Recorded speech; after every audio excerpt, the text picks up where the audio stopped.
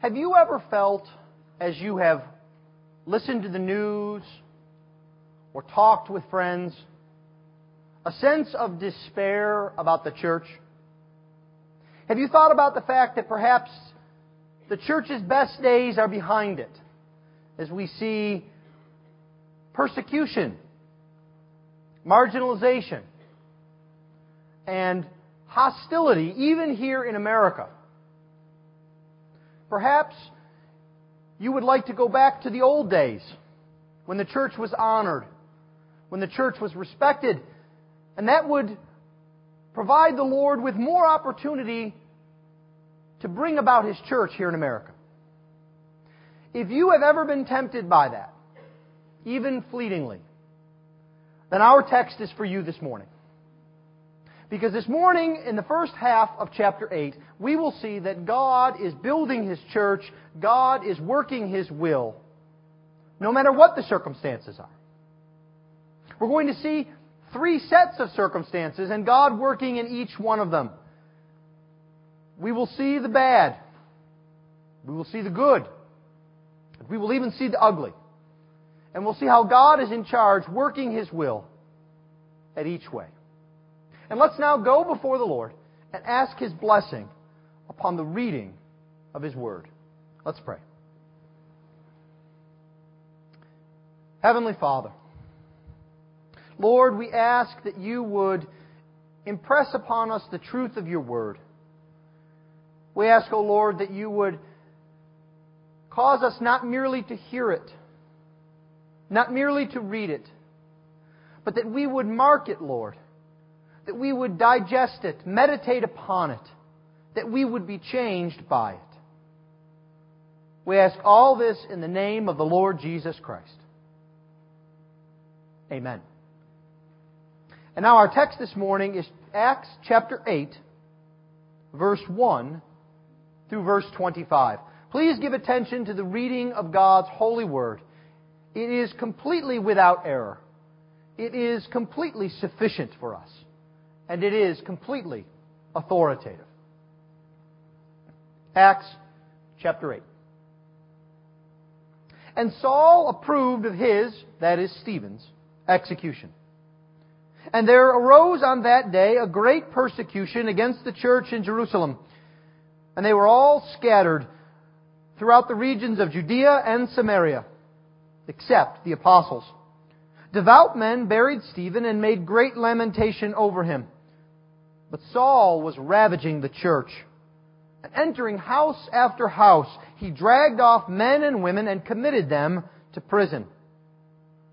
Now those who were scattered went about preaching the word. Philip went down to the city of Samaria and proclaimed to them the Christ. And the crowds with one accord paid attention to what was being said by Philip when they heard him and saw the signs that he did. For unclean spirits came out of many who were possessed, crying with a loud voice, and many who were paralyzed or lame were healed. So there was much joy in the city.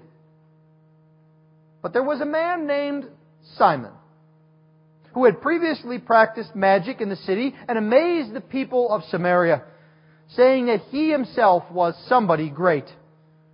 They all paid attention to him, from the least to the greatest, saying, "This man is the power of God that is called great." And they paid attention to him because for a long time he had amazed them with his magic. But when they believed Philip, as he preached good news about the kingdom of God and the name of Jesus Christ, they were baptized, both men and women.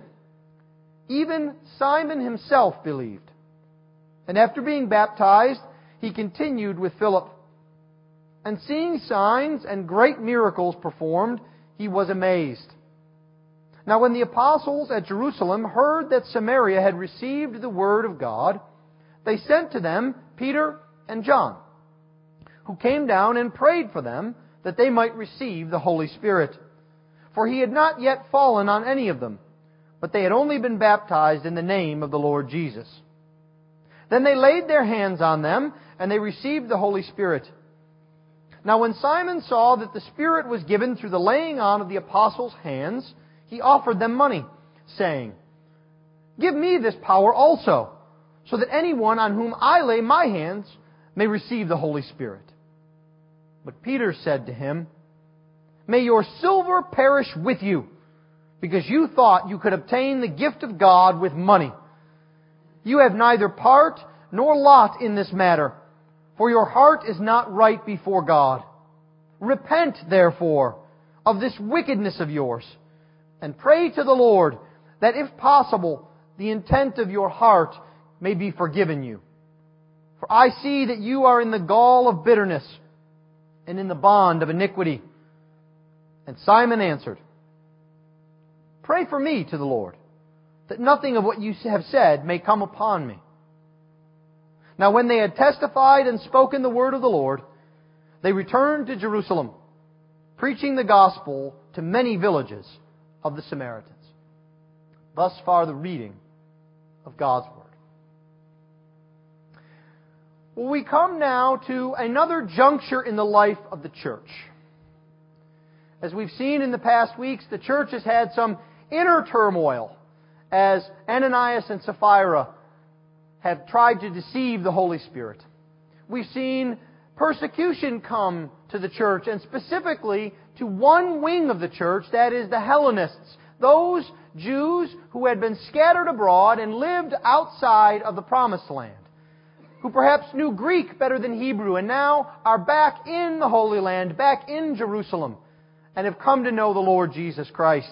We saw that culminate in an accusation against Stephen. We saw Stephen defend himself and the work of God, and then we saw a violent response as Stephen himself was killed by stoning by the Sanhedrin. And now we see here at the beginning of chapter 8 the follow-on to that persecution.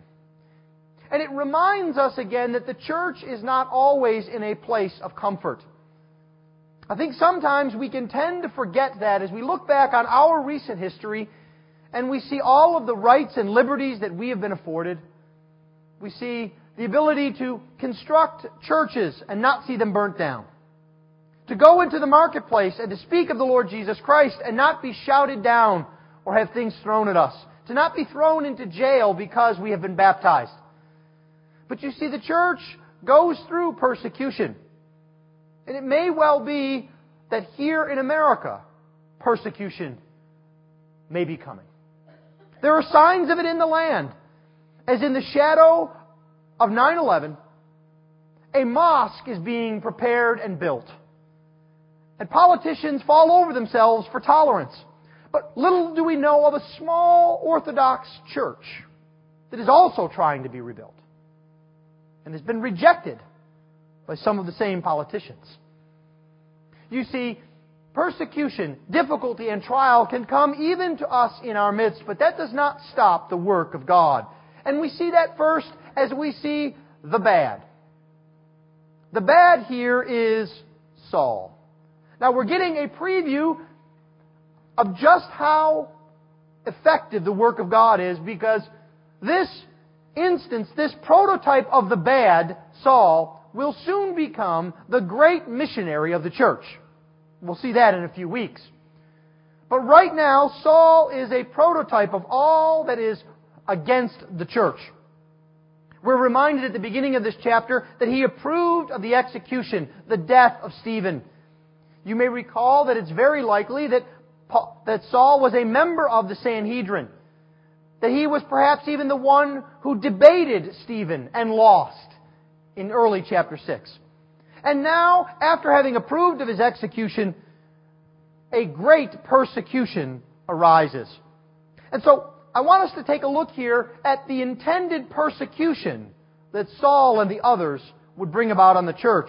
But I want you to think ahead a little bit, have in the front of your mind that there is intended persecution, but there is unintended evangelism that will result from it. First, in the intended persecution, we see that the opposition against the church is united. Now, this has not happened before. You remember when some wanted to stone Peter, Gamaliel stood up and said, no, we shouldn't do that. We should let us see what God is doing here. And if it's of God, it'll persist, and if not, it'll go away. We've seen some conflict amongst the Sadducees and the Pharisees. Some wanting to push ahead, others hanging back. But now, all of Jerusalem, it seems, is united against the church. That's why it is a great persecution. See, Paul is armed with authority, he will tell us later in Acts. He has received writs of arrest. He's not just going into people's homes by show of force. No, he has the equivalent of arrest warrants. And he doesn't need to give a Miranda warning.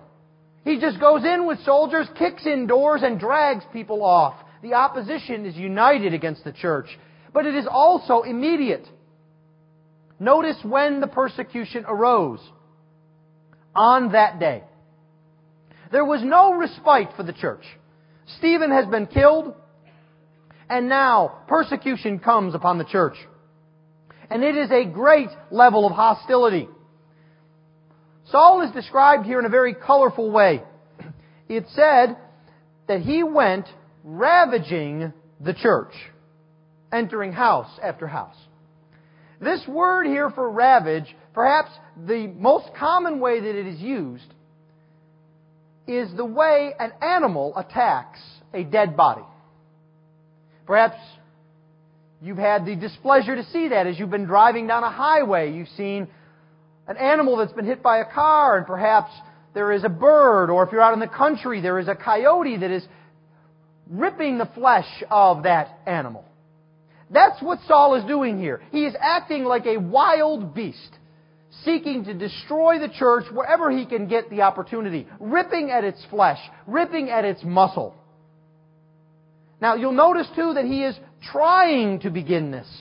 He is ravaging the church, but it is something that he is undertaking. It is a beginning, and he is not able to accomplish it. Paul himself says this in Galatians chapter 1. He says, "You know, brothers, that I tried to destroy the church." You see, Paul has every evil intention here. He has every intent to destroy the church, but God will not bring that about. He is fervent in his hostility. He has authority. Everyone is united. There is no way to stop the bad except if God stops him. And we'll see that God will. God will take it upon himself to stop the wickedness of persecuting the church. So what happens as a result of this? Well, we can imagine that there are people who are maimed or hurt or killed. Perhaps people speak in hushed tones. People start to leave off from worship because they're afraid of being persecuted. All of the negative things we can think about. But Luke wants us to focus on something else. Luke says that because of this persecution, the church is scattered throughout the regions of Judea and Samaria. They are scattered, and they are going to be scattered far and wide. We will see soon they show up in Antioch. They show up in Cyprus. They show up in Egypt. The church is being scattered far and wide.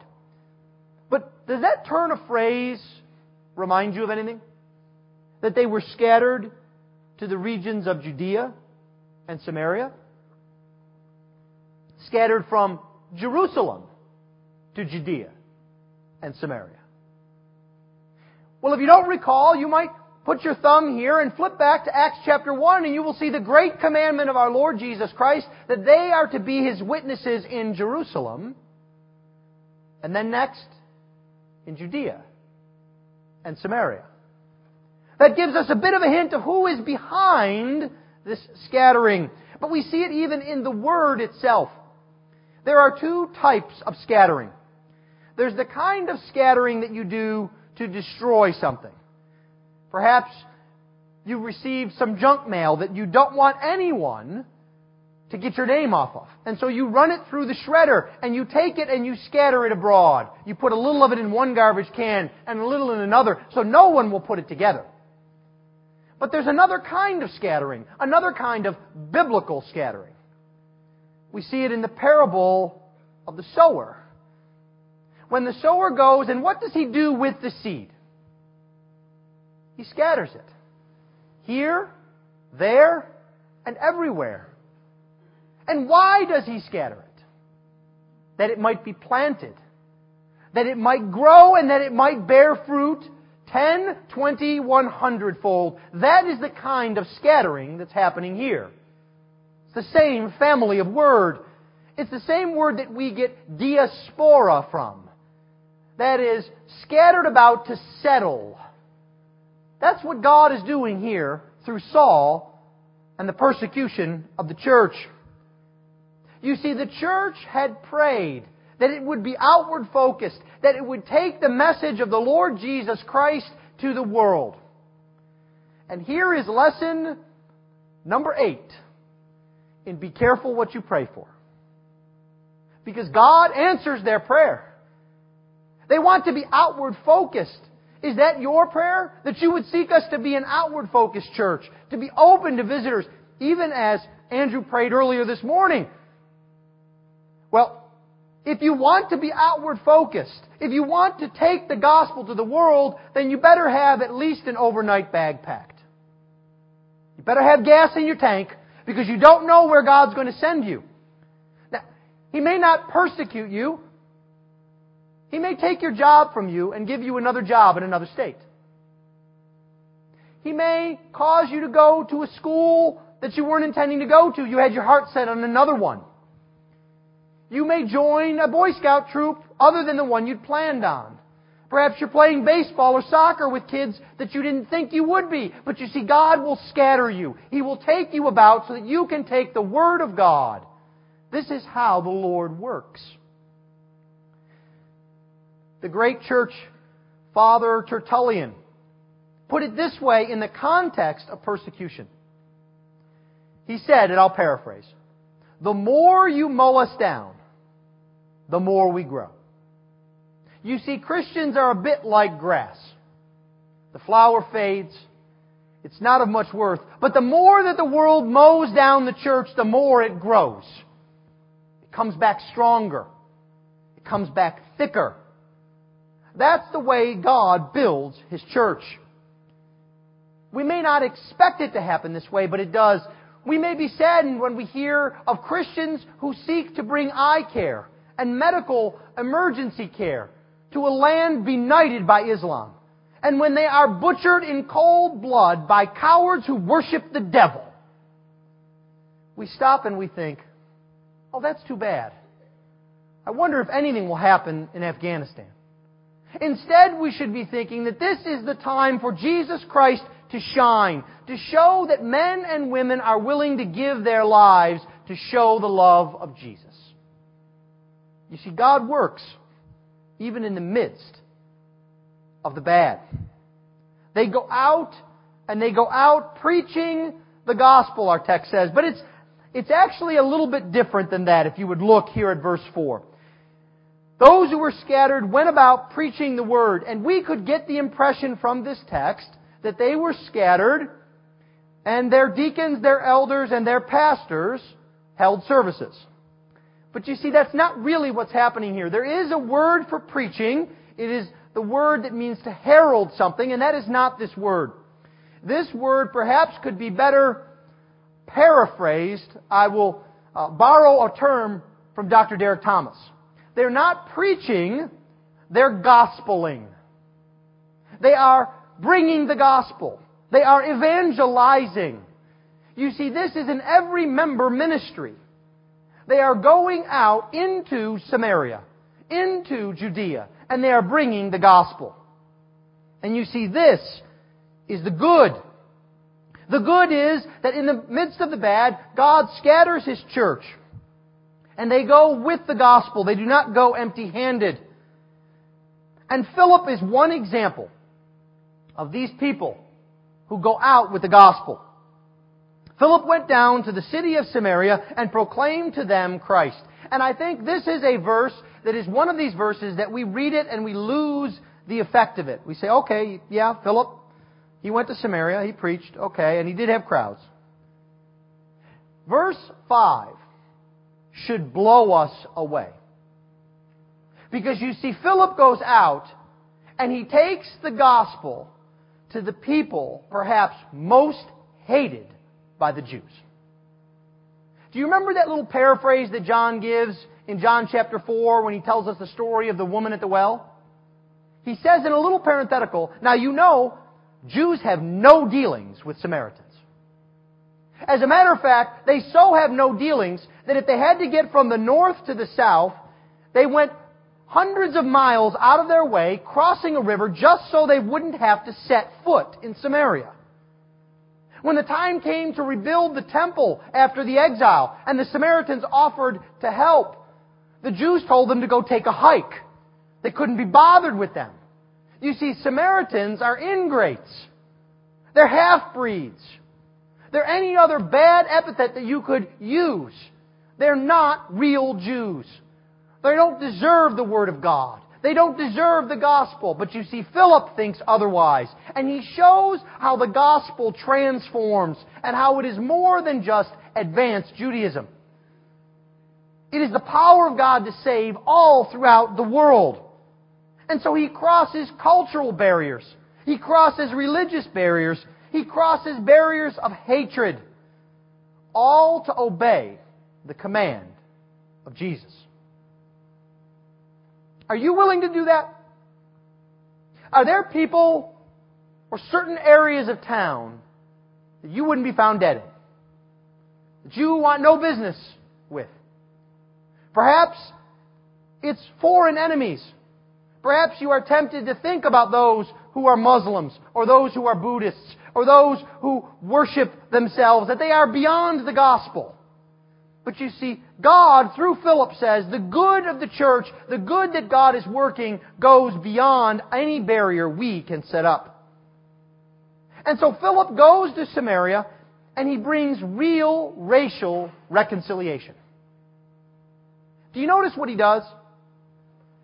He doesn't hold a summit on Jewish-Samaritan relations. He doesn't set up focus groups on how we can tear down racial barriers. He doesn't try and understand their worship on Mount Gerizim. No, he goes there only with the gospel. It seems so simple. It's almost... But you see, the foolishness of God is the power of God. Do you desire racial reconciliation in our land? Do you desire generational reconciliation in our land? Do you desire to see a oneness and a unity? Then the only way that that can come about is by preaching Jesus and the gospel. It will not come. It will not come by the world's ways. But you see, Philip comes and he brings real gospel reconciliation. And that brings not only the word of Jesus, but the power and kingdom of Jesus. Look here, the crowds in verse 6, with one accord. You know how Luke just loves this word. It's en masse. One big group. They paid attention to what was being said. That word for paid attention is to hold on strongly, to grasp. We might even say they hung on His every word. They were mesmerized. They wanted to hear what He had to say. And not only did they hear, but they saw. For Philip's ministry is like Peter's ministry, is like Jesus' ministry. It's accompanied by the signs of the power of the gospel. The lame are healed. The demon-possessed have their demons cast out, and they cry out. You see, this is showing that the power of the gospel is not limited to Jerusalem. It is not limited to Judea. It happens in Samaria. God is showing His power. God will show His power today as the gospel goes forward. Now, He shows it in a different way because this is an epic making. It is a change in the structure of the church and the kingdom of God. And so this is highlighter, italics, bold, in red. But God also still today gives signs of His power. It's when we see someone who is bound in the shackles of sin, give praise to God. Someone who's lived a life of debauchery, villainy, and illegality, come to praise the Lord God and to serve Him. We see it in families that were torn apart by bitterness, hostility reunited. We see real change and the power of God. And when we do, we must praise Him. We must acknowledge His power and see that He is the one that brings about this good. The kingdom comes as the people hear. The kingdom comes as the people see. But more than that, the permanence of it is seen in salvation coming to Samaria. Look down with me at verse 14. You see, the apostles heard that at Samaria they had received the Word of God. The Samaritans had believed, a great group of them. They were raptured by what Philip had to say, but it took root in their heart. And that belief followed with an expression of obedience as they were baptized here. They had received the Word of God, and they were baptized. Jesus had been preached by Philip.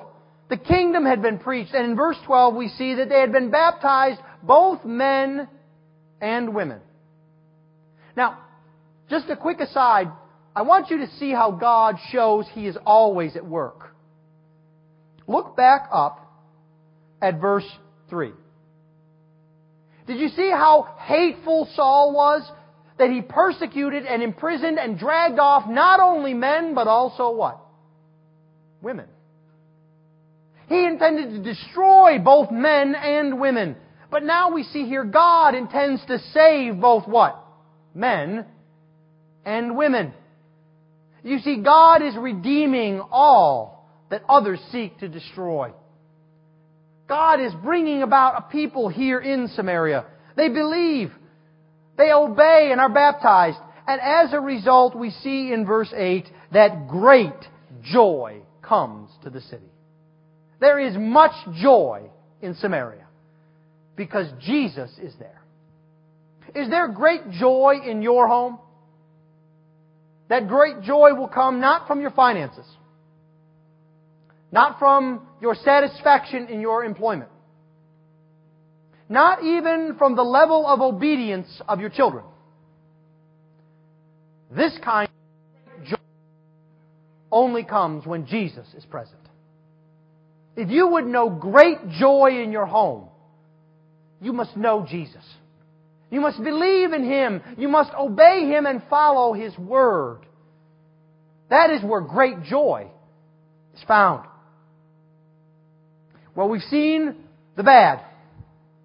We've seen the good. And now Luke introduces us to what is downright ugly. Ugly in a spiritual sense. We see it here in verse 9. But there was a man named Simon. Now we should already be prepared for a problem. Because the exact same words, except for the name, are used in Acts 5, verse 1. But there was a man named Ananias. And we know what happened to him.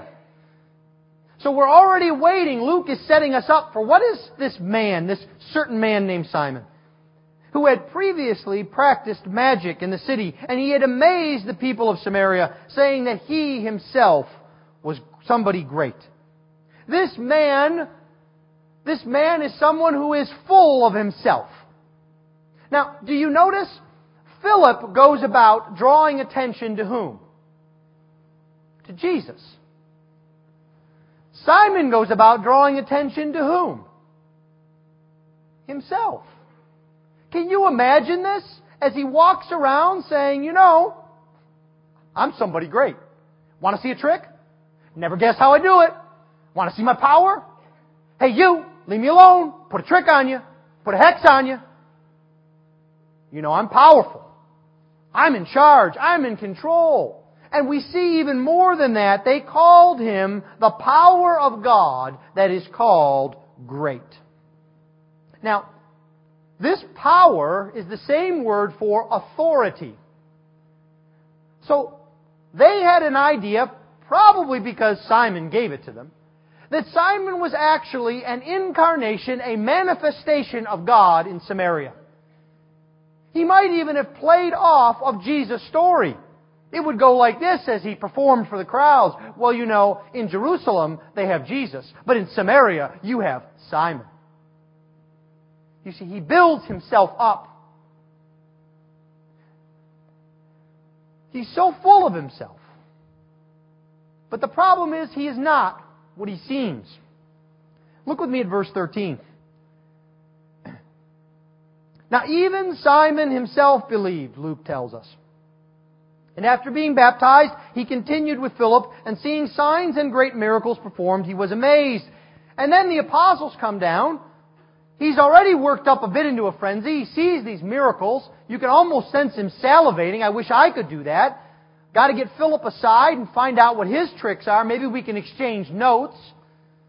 And then Peter and John come down and do something he's never seen before, ever. The Holy Spirit comes down on the Samaritans. And what's his first reaction? Is his first reaction, wow, praise God? No. Is his first reaction, what a blessing upon God's people? No. His first reaction is, how can I do that? I'll pay you for it. How can I do that? I want to be able to do that. I want to be able to show this. We might ask, along with John the Baptist, what did you come out to see, Simon? Did you come out to see miracle workings? Did you come out with your checkbook? You see, Simon is said to have believed. He's even been baptized. But he's more concerned with the show. Now, I think sometimes we have trouble with this and we say, well, you know, we're not sure what's going on. Simon could be a weak believer. I can't imagine that someone would say they believe and be baptized and then would be caught up in showmanship and in miracles and in abuse of money. And if we think that way, I think we have never spent some time watching the Trinity Broadcast Network. Because this is what televangelism is all about. They're professing Jesus Christ, they are baptized, but they don't believe in the Trinity. They don't believe in justification by faith, but what they believe in is, send me $10 and you'll get 100. Let me bow my head and someone whom nobody knows in Topeka, Kansas will be cured. You see, it's all about the show. Simon is not what he seems because really what he still wants is control. He's upset, I think, that the people are paying attention to Philip. Do you notice that? It says here in verse 6 that the crowds with one accord paid attention to Philip. Whereas in the past, look at verse 10, they had paid attention to Simon. Simon, in a very real sense, even though he is a Samaritan magician that would probably be stoned by the Sanhedrin, in his heart, he is the same as the Sanhedrin. He wants control. He wants to be in charge. He wants power. He's no different. Of course, he's different on the outside. He's a bit cleaner from his baptism. Perhaps his language is a bit better after his profession. But he's not changed where it matters. You see, true religion, J.C. Ryle writes, is a matter of the heart. Not of the mouth, nor even of the outward profession, but it is a matter of the heart. And Peter notices this. You see, he comes up, he's all enthusiastic, Simon is, to speak to Peter. How can I have this miracle-working power? And I shudder to think what would happen if Simon came into most American churches today. Well, let me tell you, Simon, this is how you can have a very effective ministry. You have to buy these books, and you say these prayers, and you do these things. Now, lest you think that I could only criticize or chastise from the Word those who are outside the walls, and you have perhaps certain books in your mind, vapid, shallow books. We can fall temptation to this too, Christian. Someone comes to us and makes a profession of faith, and rather than see what is in the heart, we say, if you study these 5 good Reformed books and memorize these 10 things and do in this fashion, then your ministry will be blessed. Nothing wrong with reading books. Nothing wrong with memorizing. But the heart, that's what we're after. We're after the heart. Whether it be an adult that comes through the doors or parents, whether it be your children, get their heart.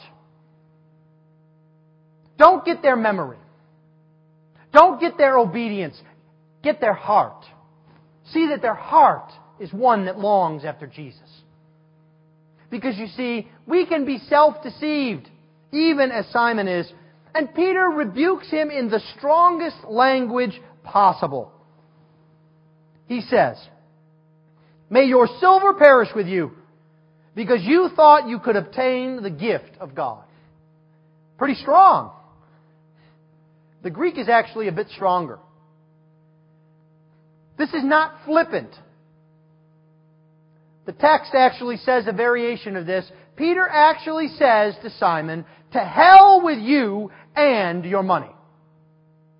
And he means that in a literal way. It's not a curse. He says, you are headed on the road to hell, to eternal destruction, because you would rather have power and authority than Jesus. That should scare us. Anytime we become self-satisfied, anytime we want to focus upon ourselves, Peter's words should ring in our ears. That we need Jesus. We don't need anything else. He says, you have no part nor lot at all in this, Simon. And Simon, in a very soft way, proves Peter's point. He has, you may notice that I saw it as we were reading through Proverbs 15. It said that the wicked has no love for reproof. That's Simon.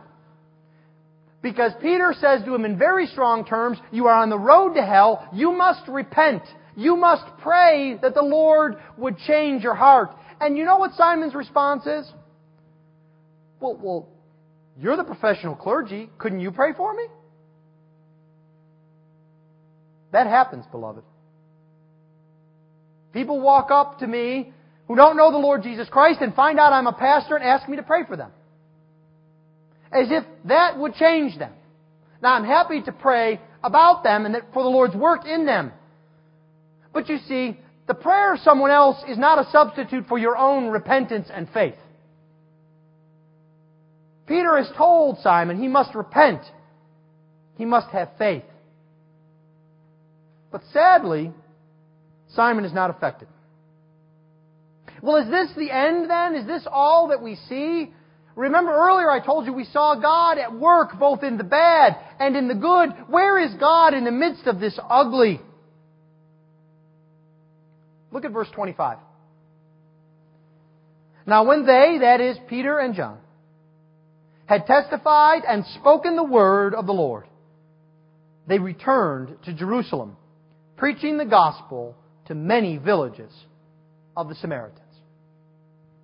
You see, what had happened was, Philip had brought the gospel to a people who had never known the gospel before and who weren't supposed to get the gospel. And then Peter and John had to come down and see it. They had to verify what was going on. And they find someone who is ugly in heart, who is faking it.